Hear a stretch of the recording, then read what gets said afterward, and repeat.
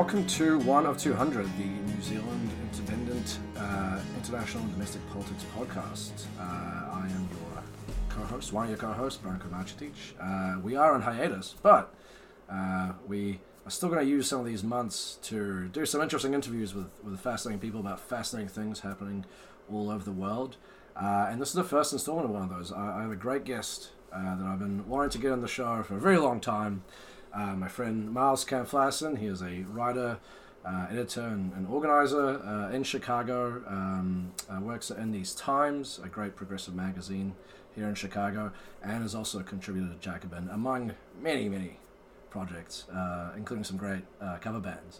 Miles, how are you going? I'm very good. Thanks for having me. Happy to be here. Well, the reason you're here is maybe no secret to the people listening. You know, there was this massive election that happened in Chicago.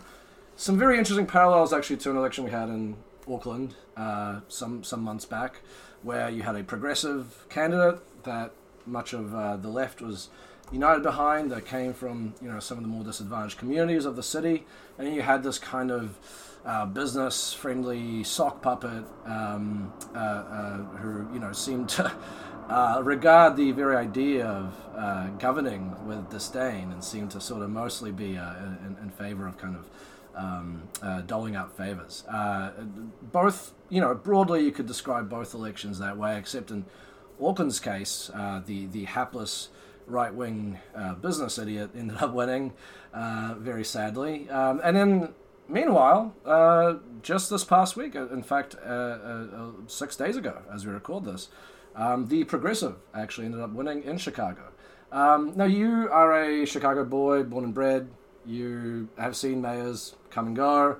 You've seen a lot of things in the city. You've seen the city change. I'm curious, just walk us through how significant you think this win was in the scope of Chicago's political history. Sure, it's hard to even really put into context exactly how much of a transformation this is from the way the politics has traditionally operated in the city. There's been essentially anointment that's gone down for many years in terms of people are elevated through the various connections to business interests or to the political establishment. The biggest break in recent history of that was with Lori Lightfoot, the current mayor's win in 2019. She took the fifth floor of City Hall following Rahm Emanuel, who had a disastrous reign for 2 terms as mayor of Chicago. Obviously, former chief of staff to Obama, who had been a real architect of neoliberal politics and the type of kind of corporate-centric, business-minded governance that dominated much of politics in the Democratic Party and specifically in Chicago for a long time. He had taken the reins himself, Rahm Emanuel, from Richard Daley, who was the heir to the throne, essentially, of Chicago politics after his father Richard J. Daley had been mayor for decades. In between those two, there was, bits of Democratic hope. There was Harold Washington's historic victory in the 1980s, and he really represented a progressive vision and, hope for a different way of doing politics.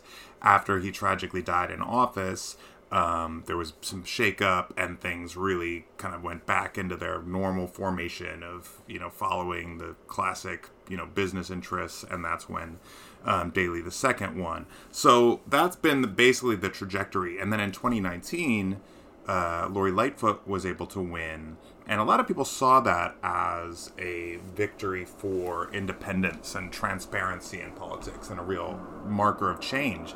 And certainly it was, in the sense that, in terms of her background, Lori Lightfoot was a black lesbian who had not had a history in elected politics before.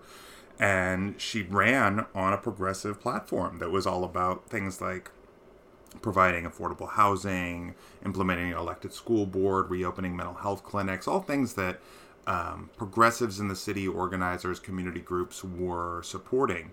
And so that victory was initially seen as, transformative in and itself. That said, as soon as she got into office, basically by day one, she aligned herself with the same type of corporate-backed influential figures and groups in the city that have been running politics for a very long time. And I think it speaks to the fact that she didn't really have a background in organizing herself. Certainly not in representing working-class politics. She had been a corporate lawyer. She had had relationships with power players in the city, and so.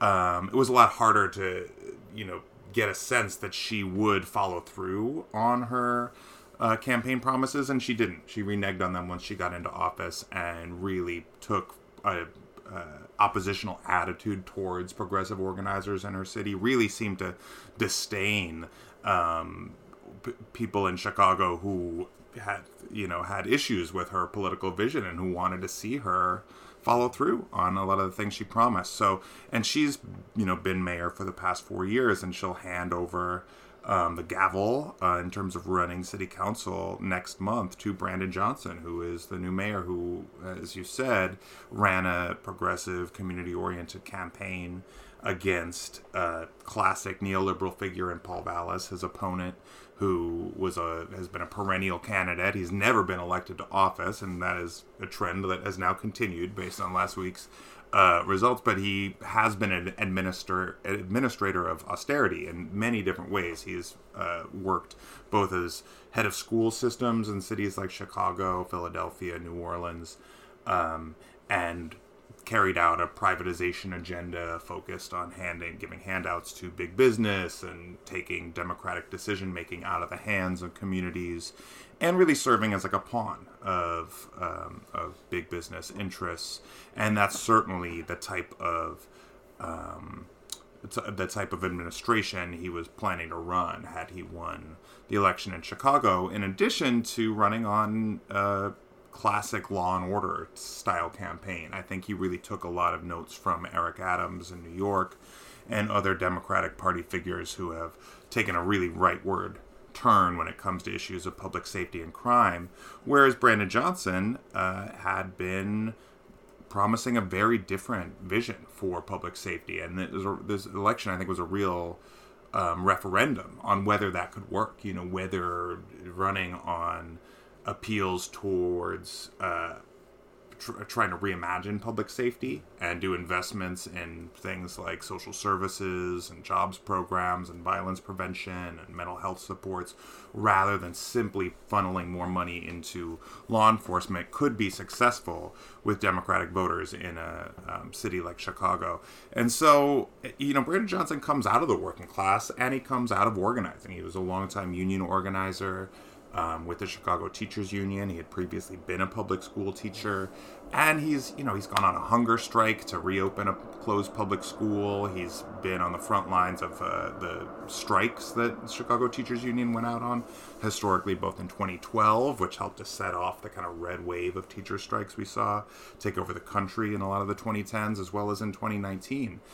When the teachers struck in Chicago, he again worked to fight school closings, to take on a different approach to contract bargaining, basically like social justice unionism, like bargaining for the common good, to expand the type of policies that are part of a contract, rather than just dealing with wages and quality of life stuff for workers, trying to win investments in things like housing for students that go into the Chicago public schools that are unhoused.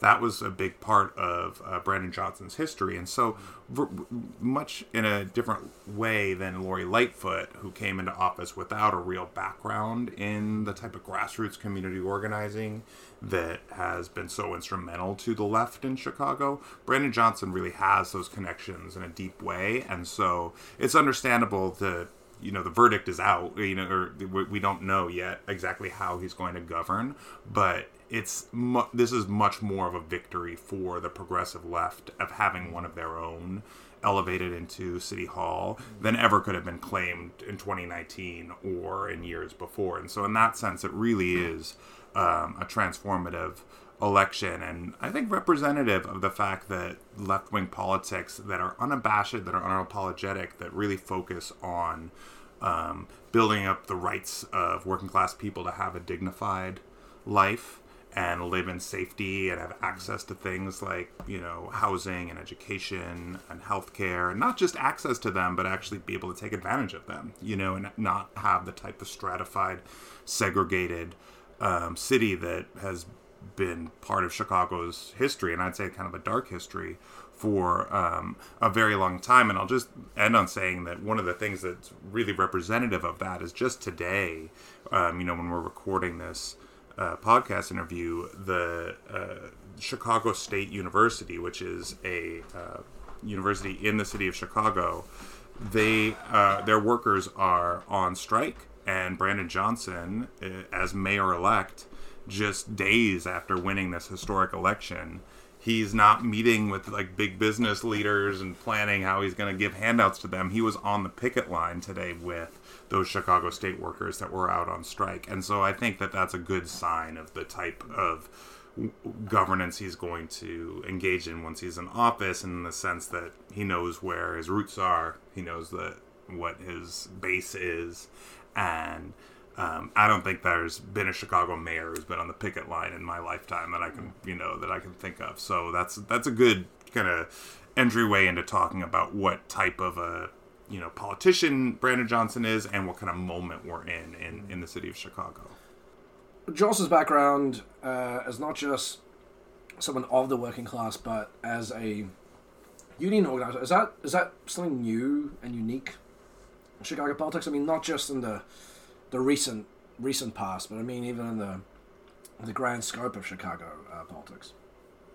Yeah, I don't think that there's been a union organizer elected mayor before, and in fact, that's one of the ways his opposition has tried to cast him in a negative light, as saying that because he was a paid union organizer, he somehow was himself a puppet of union bureaucrats or bosses that are controlling what he's going to do once he's in office.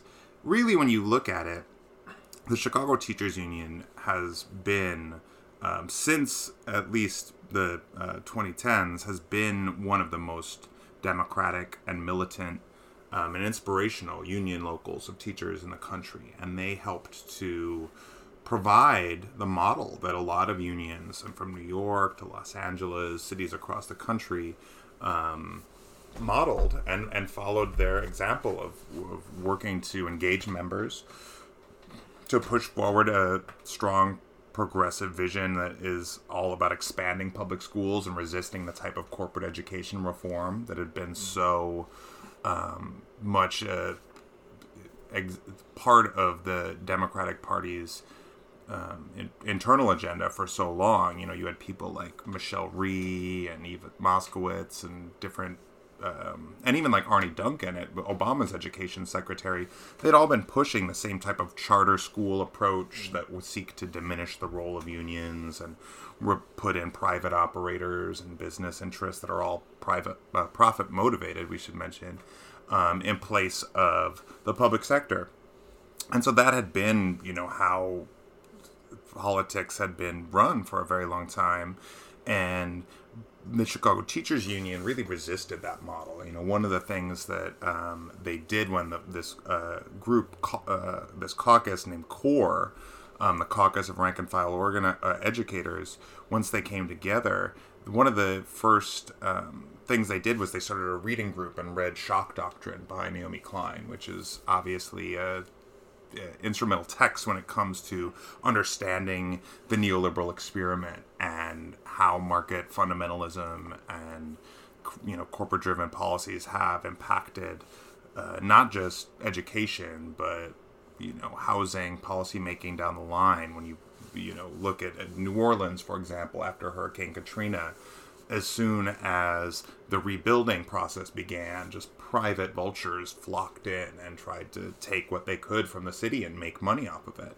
And one of the people that was part of that process, we should mention, is Paul Vallis, who was Brandon Johnson's opponent, who was brought in 2007 to run the Recovery School District and basically oversaw the complete eradication of public schools in New Orleans and the replacement of them with charters. So throughout that time, the CTU, Chicago Teachers Union, was pushing a radically different vision about investments in social programs and public service, and doing it through class politics, essentially asking wealthy, well-heeled interests to pay more, whether it's corporations and big businesses or the ultra-rich, really trying to create more equality when it comes to providing assets and services in the public interest.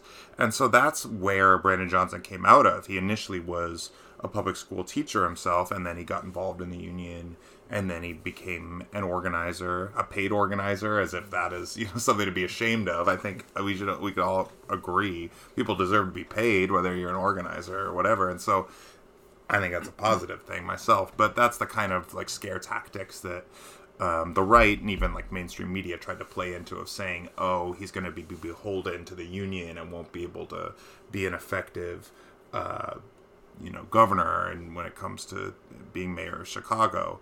Voters clearly saw through that and said, we'd rather go with somebody who is, a regular Chicagoan who represents everyday people, than this perennial candidate, kind of corporate stooge in Paul Vallis, who has a long history of leaving a trail of disaster in all the cities that he's operated in. And so I think there's a lot of hope in the fact that Brandon Johnson comes out of union organizing. Chicago is historically a union town. We have high unionization rates, and the city prides itself on being, blue collar in many ways, and continuing to have, some manufacturing districts here, and providing kind of an old Midwest industrial corridor type of workforce. And there's a long history of unions being an important part of that. And so I do think that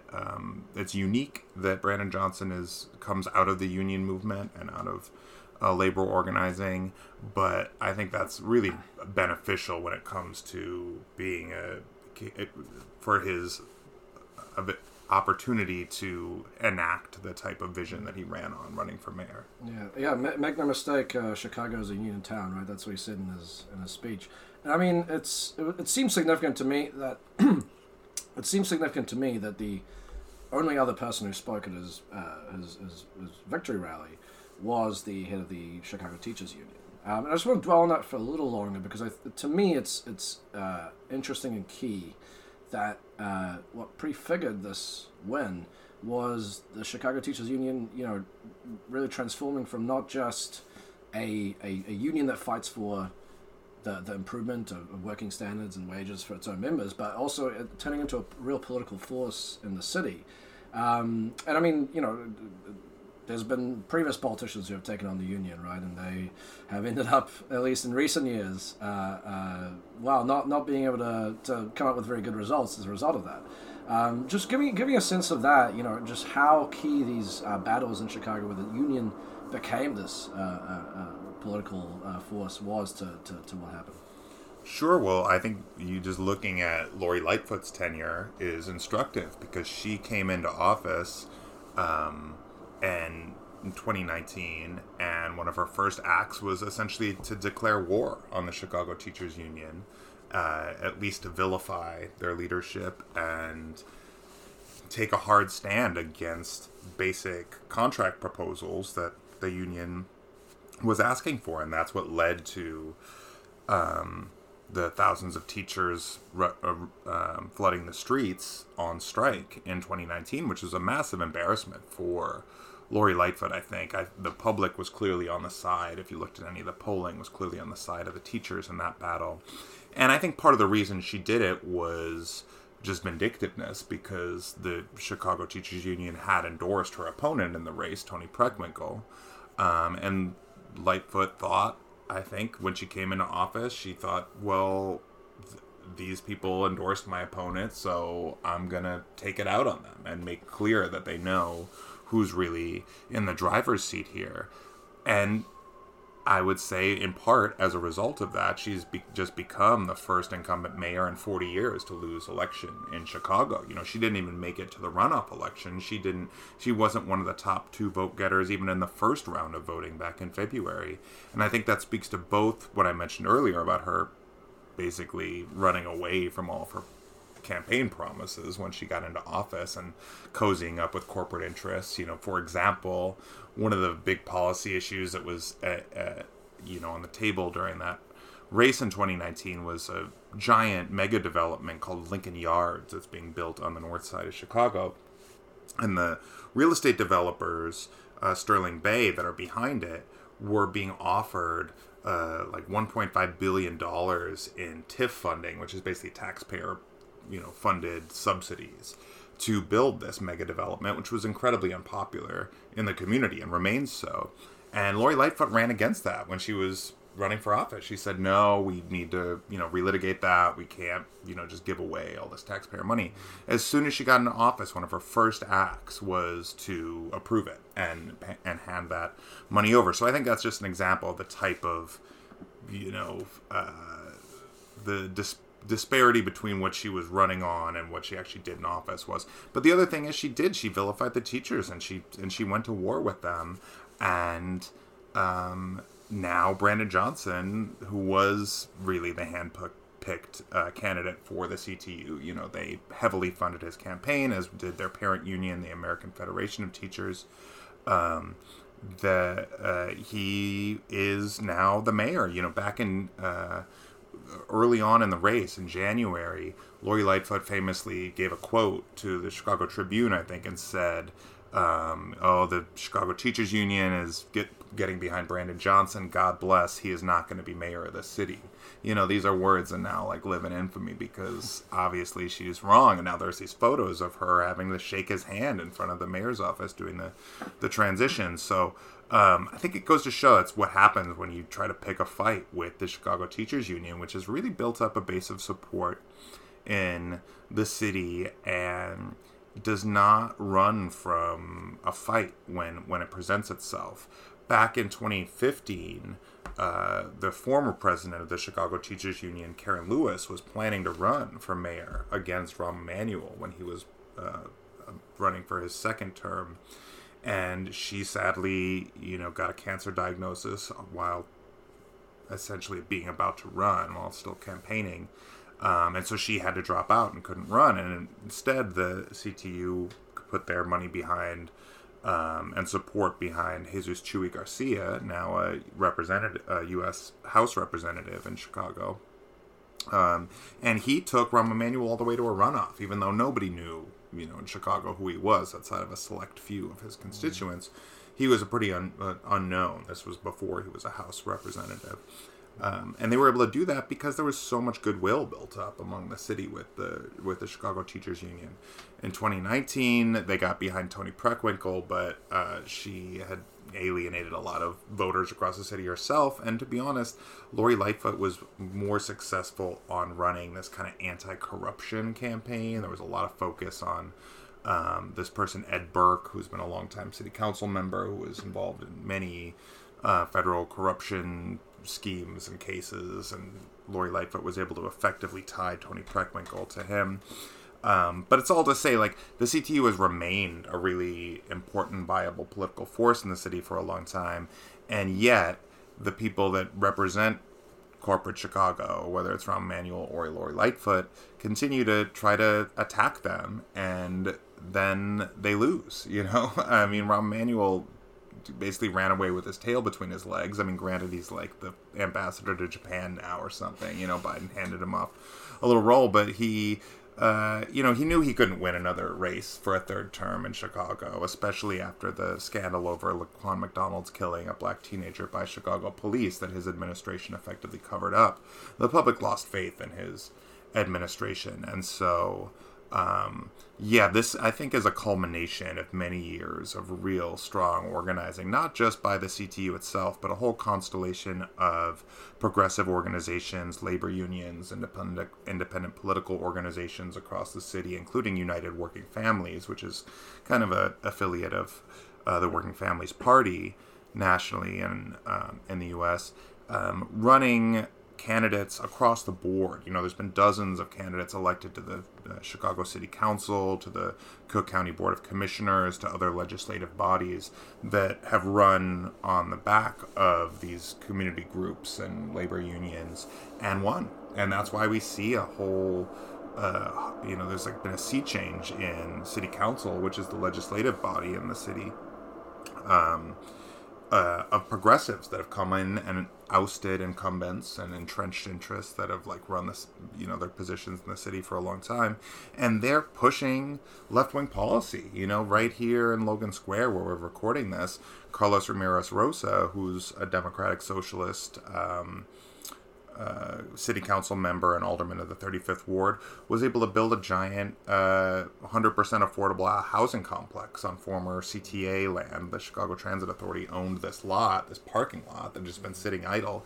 And he was able to help with community support build a massive 100% affordable housing complex that he named after Lucy Parsons, who was a radical feminist and socialist in Chicago around the time of the Haymarket. She was actually married to one of the Haymarket martyrs of the Haymarket Affair back at the end of the 19th century.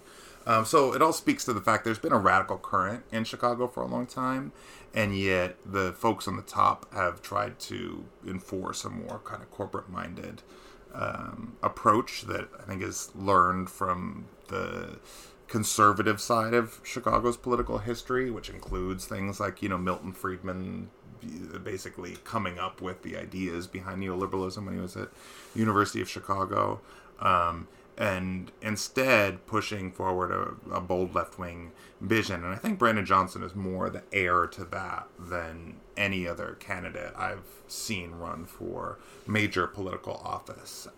And that is the result of him coming out of this radical tradition of the CTU, from everything from reading Naomi Klein's shock doctrine to, going on hunger strike to reopen a school.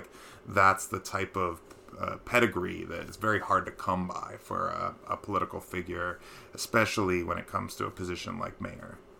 You mentioned that Lightfoot quote about Brandon Johnson never becoming mayor. Correct me if I'm wrong, I think he started out polling in the single digits. And obviously, I think any progressive insurgent anywhere has a mountain of obstacles that they have to overcome to try and win, particularly seemingly in this moment in the US where at least it seems like there's been a lack of success for left-wing candidates at the municipal level. And plus you have this, what we might call a crime wave, to use the rights terminology that has made things difficult for progressives and socialists. So, I mean, what roadblocks beyond some of the stuff that I've outlined here were facing Johnson as he prepared to run? And what were the keys to him overcoming this? To coming from, a guy who was nowhere in the polls to suddenly, winning a fairly robust victory over his right-wing opponent. Yeah, and we're seeing, it's a week out almost from the election, and we're continuing to see his margins increase as more mail-in ballots come in. I mean, that's not going to change the ultimate outcome. He is the mayor-elect. But I think it speaks to the fact that oftentimes in these elections, people take a snapshot the night of the victory or the night of the outcome and think that's it. He's gone up a whole percentage point in terms of his margin of victory since April 4th, and probably will continue to do so over the next couple weeks, I think, as more mail-in ballots are counted. So it's going to be a little bit more resounding of a victory than was initially reported. In terms of the challenges, you're right. I mean, this has been the narrative for many years now in Democratic Party circles has been that if you want to be successful, especially at the municipal level, as you mentioned, in running a political campaign, you have to run to the right on crime and public safety. And anytime, mainstream corporate media can find an example of that, they'll go, whole hog in terms of pushing it. And in fact, even happened in this, and, so Eric Adams and New York, I think, was a prime example of that. Also, Chesa Boudin in San Francisco, the former prosecutor who had been ousted in a recall election, which was also funded by the same type of corporate forces that always get behind these, right-wing campaigns around crime and public safety. These are examples that the media seizes on, and certainly, corporate Democrats, not to mention the right wing in America, like to point to say you've got to be a law and order candidate. You've got to not give an inch when it comes to issues of police reform. You have to protect police from reform rather than actually try to change the system in any meaningful way. And that happened in this race too, because after the first round of voting in February, Paul Vallas, the loser Paul Vallas, as I like to call him, he did win the most votes. He was the top vote getter with like 30-some%. But it was a field of 9 candidates at the time, so that was able to vault him into the runoff. And he had run this real law and order based campaign. The people that he basically ran as a MAGA Republican, essentially. He was trying to build off the 15% of the vote that Donald Trump got in the city of Chicago and expand that to build kind of a right-wing base. And the people that backed his campaign most vociferously were people like John Catanzara, who was the head of the Fraternal Order of Police here in Chicago, who was a strong Donald Trump supporter and backs the January 6th rioters and has said all kinds of horrible hate speech about Muslims, for example. And he, is a huge backer of Paul Vallas and got the FOP, helped get the FOP to endorse him in the race. And so after Paul Vallas was victorious in that first round, or at least was the top vote getter, there was all these breathless media headlines saying, voters in Chicago have just shown again that you need to have a tough on crime approach if you want to be successful in politics, especially in big city politics. Well, if you take that logic, of all these media headlines that flooded, into onto newspaper pages after that first round of election, you'd have to say that no, the opposite is true. Voters actually rejected it when they were given a 1-to-1 choice between either the candidate and Paul Vallas, who was clearly, promising to hire thousands of more cops and just push more money into the police department, or somebody in Brandon Johnson, who articulated a really comprehensive and nuanced alternative to that type of approach. It wasn't saying, abolition now, right? It was not like a purely far left approach, but it was reimagining what we mean when we talk about public safety and really focusing on the fact that when it comes to emergency calls, the majority of them are for issues that don't involve a crime. They're domestic disputes, they're mental health crises, they're issues that require some type of response, but not necessarily somebody with a gun entering the situation, especially somebody who's not trained to deal with those type of emergency situations. So that's the kind of thing that Brandon Johnson talked about on the campaign, and he was hammered, not just by Paul Vallas's campaign and his wealthy right-wing backers, which included many billionaires. He got over $1 million from Donald Trump supporters in the campaign. People like Ken Griffin, the CEO of the hedge fund Citadel, who's a mega GOP donor, backed Paul Vallas. And Paul Vallas was able to outspend Brandon Johnson 2-to-1 in the election, especially in the waning days.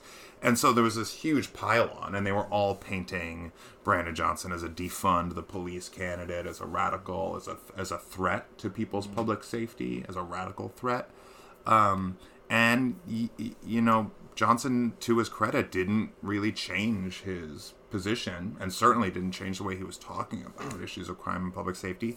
But that was a massive challenge that he faced in the race, and he was able to overcome it. And I hope that is a message that resonates when it comes to how the strategists across the country, who are the people involved in running campaigns, whether it's for mayor or for city council person or whatever level of government, that they take a lesson from this and see that the most high crime areas in the city of Chicago, the places where crime is most prevalent and violence is very segregated in Chicago, especially when it comes to race, because the city is segregated racially.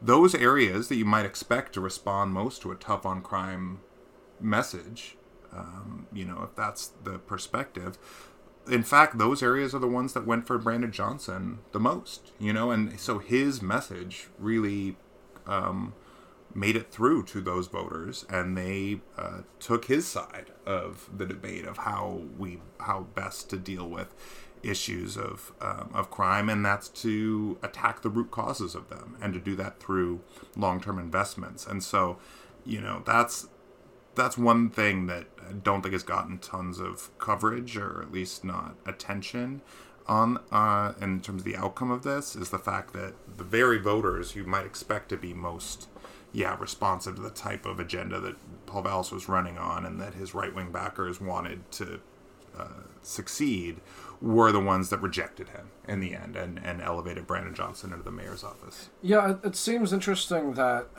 the way they thread that needle, you look at something like India Walton in Buffalo, DSA candidate, won big, and then had this shock defeat at the hands of the man that she had beaten earlier in the Democratic primary. And it seemed that her association with defund had sort of activated this massive organizing among police and firefighters that just sort of swamped the turnout, and really kind of drove this kind of negative-based galvanization against the campaign, more so than a positive one for her opponent. And then Johnson seemed like he kind of aligned himself more with the approach that at least from what I saw in 2022 and the midterms, that a lot of socialists and progressives were taking, where they were saying, crime is an issue, violent crime, we're absolutely going to punish it, and they stayed away from defund, but they also very much pushed the goals of defund, which were to move police away from being the ones first at the scene to deal with someone who's mentally ill, or someone else in a tragic situation, and to put more resources into all these social services. So it's an interesting lesson, perhaps. I know if we'll see it more in other elections, but it'll be an interesting test. But I want to ask you two more questions about the campaign before we move on to sort of what's next, briefly.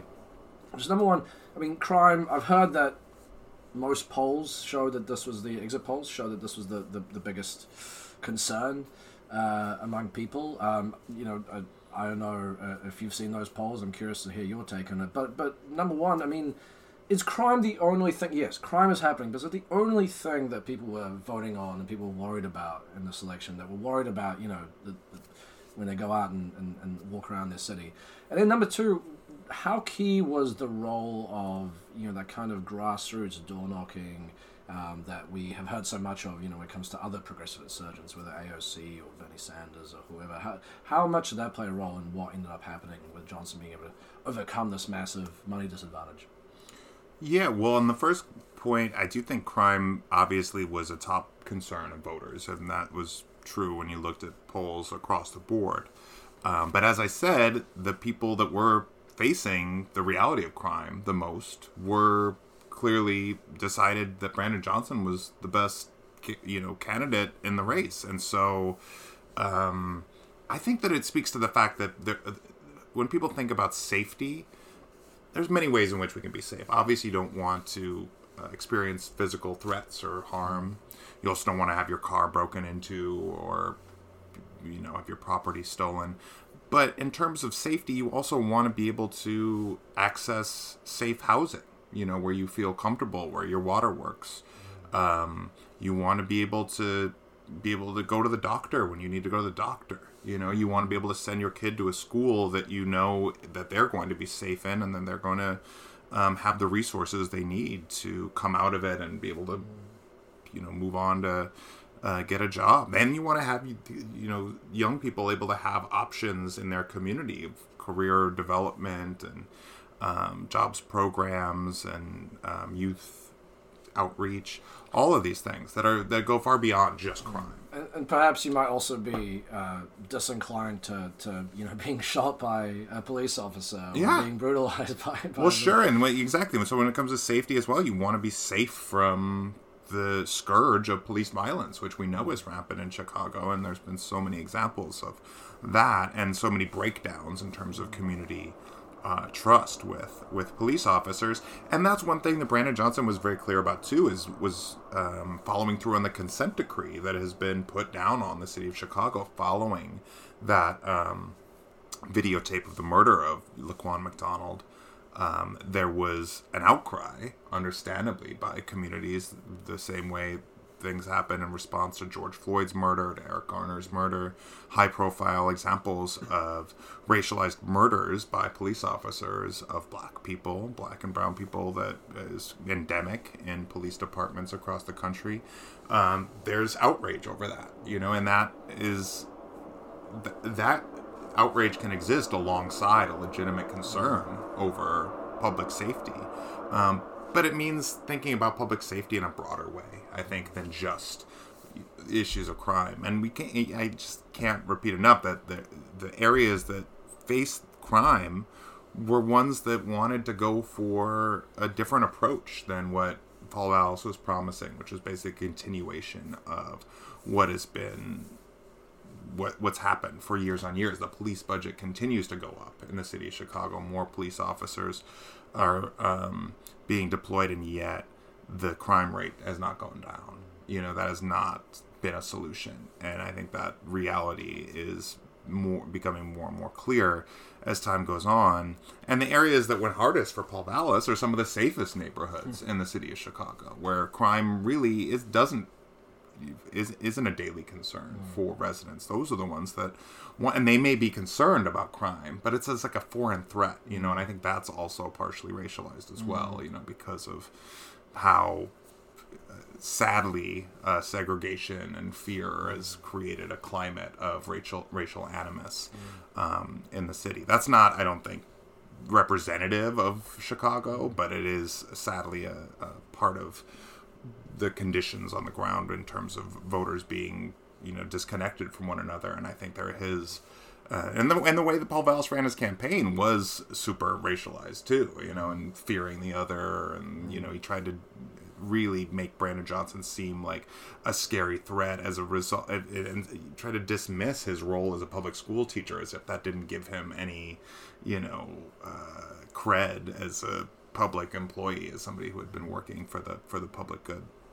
On your second point about volunteer operations, yeah, that was instrumental. There's no way that Brandon Johnson would be even in the runoff, let alone having won the election for mayor, had it not been for an army of volunteers and organizers that worked to make that victory reality. United Working Families, which I mentioned before, they claim to have knocked on over 500,000 doors for Brandon Johnson, just United Working Families alone, not to mention the direct work by the campaign and all these other various community groups that were involved, and recruited thousands of volunteers. And you can't, it's hard to find a neighborhood where you wouldn't, in the days and weeks before the election on April 4th, where you didn't see door hangers for Brandon Johnson, on people's front doors, on their stoops, because turf got covered. People hit the ground, and it was a real galvanization of public support, and it existed both through people doing that kind of on the ground, like hitting the doors, volunteer work, text banking, phone banking, things like that, but then also people volunteering in tons of other ways. There was this public arts revival when people were making this whole, there's something called Bootlegs for Brandon, where there was people making t-shirts and buttons and posters and all this art around Brandon Johnson's campaign that then was used as a fundraising vehicle to help fund the campaign. And when you're being outspent 2-1 due to this massive corporate investment going on into the race, that's bound to create conditions where you're underfunded. And so having volunteers that are willing to do that type of work in addition to the door knocking, I think was really important. And I think that's another model that other left-wing challengers can take across the country when they look at how to defeat deep-seated interests and do it in a way that brings together community involvement and support behind a candidate. And there's no, like you said, Brandon Johnson was polling at 2% in October, and now he's mayor. Like, you don't do that unless you have people on the ground that are true believers, that want to see the way their city and society is run radically transformed. Yeah. Well, I've kept you here for a while. I do want to ask you one more thing. So hopefully you can maybe somehow cram it all in the space of 3 to 5 minutes. But the campaign's over. Johnson's won. He, like any mayor, is going to be facing many hurdles to try and enact his fairly ambitious agenda. I mean, sketch out what the next months and years look like. What are the challenges and potential avenues that he'll be able to use to try and make this happen? What kind of opposition might he face? That kind of thing. You got 3 minutes to do it. Go.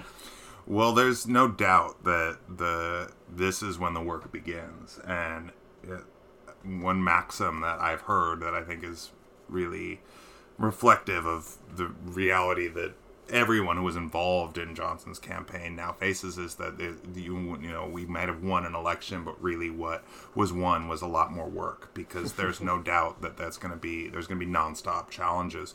Number one is the nature of austerity politics, and the fact that there isn't a progressive revenue stream in the city of Chicago right now, and that will need to be basically created in order to fund the type of ambitious social programs that Johnson has called for. Instead, what we've had for many years is just a system of nickel and diming residents by doing things like raising, fees for parking or red light cameras or property taxes, ways to peel off more money from the working class rather than creating a more equitable and progressive system that calls for the rich to pay up. And so doing that will be a challenge, because there's some things that can be done at the municipal level, things like raising the corporate head tax, the real estate transfer tax. These are ways to peel off some more money from big corporate entities and big developers. But when it comes to things like actual progressive income tax, which was floated before in Chicago and faced an onslaught of corporate funded attack ads, that failed. It won in Chicago. It won like over 70% of the vote as a referendum. And Governor J.B. Pritzker was a huge backer of it, the Democratic governor here of Illinois. But statewide, it lost. And so that's going to be a challenge. Johnson has also ran on things like a financial transaction tax, that would take a small amount off of each financial transaction. And obviously in Chicago, there's the Board of Trade. It's a huge financial hub. So that could generate huge sums of money. But that will require being passed at the state level to in Springfield to get through. So that'll be a challenge. And all the while doing these things, because they should just say that some of the stuff that he wants to do is like year-round youth employment, massively expanding the stock of affordable and public housing in the city, providing the type of mental health supports and training programs to, provide an alternative to traditional policing, as well as to just provide basic relief. One of the things for working class people, and one of the things he did as a Cook County commissioner, is he actually was a co-leader on a universal basic income project. That's one of the biggest pilot projects in the country of providing just working class people stimulus money, essentially to be able to afford basic provisions in their lives.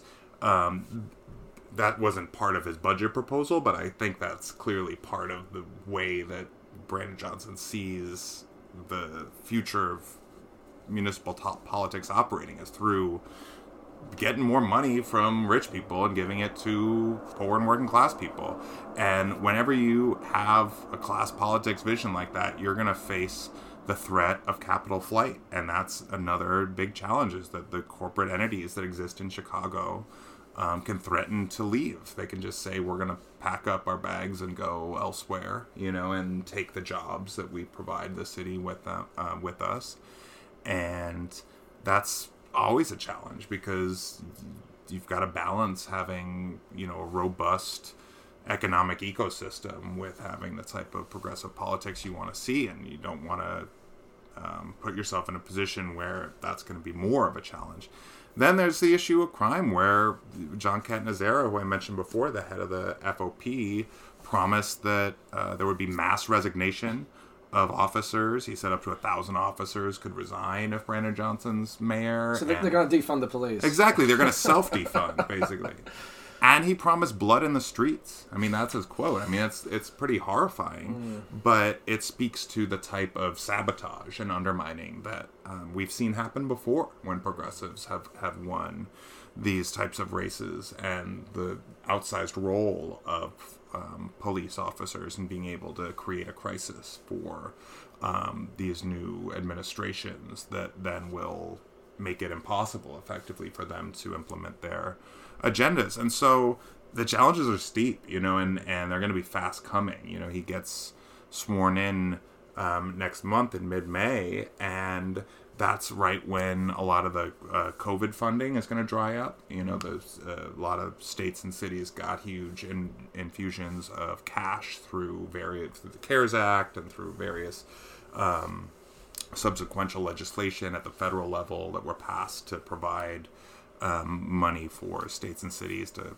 make it through the COVID crisis. All of that is drying up, which will make it a much more austere time in terms of the city's budget. And he's going to have to renegotiate both the Chicago Teachers Union contract, which they will certainly be making, strong demands, many of which Johnson has said he agrees with, but which will cost a lot of money. And he's going to have to renegotiate the police budget, the police contract, which they're certainly going to ask for way more money in their budget as well, and might try to create a fight out of that. And so, yeah, that's all going to be coming down on this new administration just as it's trying to get on its feet. The things going in Johnson's favor, I would say, is that despite all these attempts to vilify him and to treat him as an outside other and stuff that have been done for the better part of a year now, Chicago voters like him, right? He's if you looked at all the favorability ratings, like his numbers were through the roof compared to people like Paul Vallis or even Lori Lightfoot. So he's starting out being like a well-liked figure, and he's been really effective at building coalitions. A lot of people focus on the left-wing support he got in this race by people like Bernie Sanders and Elizabeth Warren who endorsed him. But he also reached out to more, politically moderate leaders who endorsed him as well. And he got the support of Jesse Jackson, who kind of started the first Rainbow Coalition. He's who was a true coalition builder in the 80s and brought together very far apart groups and had them as part of his coalition. And so that, I think, speaks to the fact that there's a real potential for him to be able to avoid some of the pitfalls that have befallen other previous administrators of the state and the city of Chicago, and that could give him a leg up when it comes to taking on these challenges and being able to build on the opportunities that are presented by this really transformational win. It doesn't hurt to have an activist base that is energized around you and unions that want to see you succeed. Totally. People are hype, right? This is the most hype the left has been I can remember in the city of Chicago. And I think, the vibes have not been great for a while. The only vibe shifts we had have been shifts to the right and people talking about, we need to have corporations run our lives or something. Now vibes are shifting in the leftward direction, and that you cannot put a price tag on that. So I think that speaks well to the future of the liberated land of Chicago. May I continue? I will stay tuned. I know you'll be keeping a close eye on what's going on. We'll see what happens and what the successes and defeats are and how they're overcome. But very quickly, where can people find your work? Give us a little self-promotion to end the podcast here. Sure. Well, as Bronco mentioned, I'm a editor and writer at In These Times, so you can go to inthesetimes.com. Most of the stuff on the website I've had some hand in, whether editing or assigning. I write my own things there, as well as at Jacobin. I wrote a couple pieces about the mayor's race there that you can check out. And of course, you can follow me online. I'm on Twitter at Miles K. Lassin. That's at MilesKlassin. and I will post, future projects and things of that nature there. So yeah, check it out, and thanks for listening. Brilliant. And everyone else over there, we are still in hiatus, but keep your eye out for more of these kinds of episodes in the months ahead. Thanks everyone for listening. Kia ora, everyone.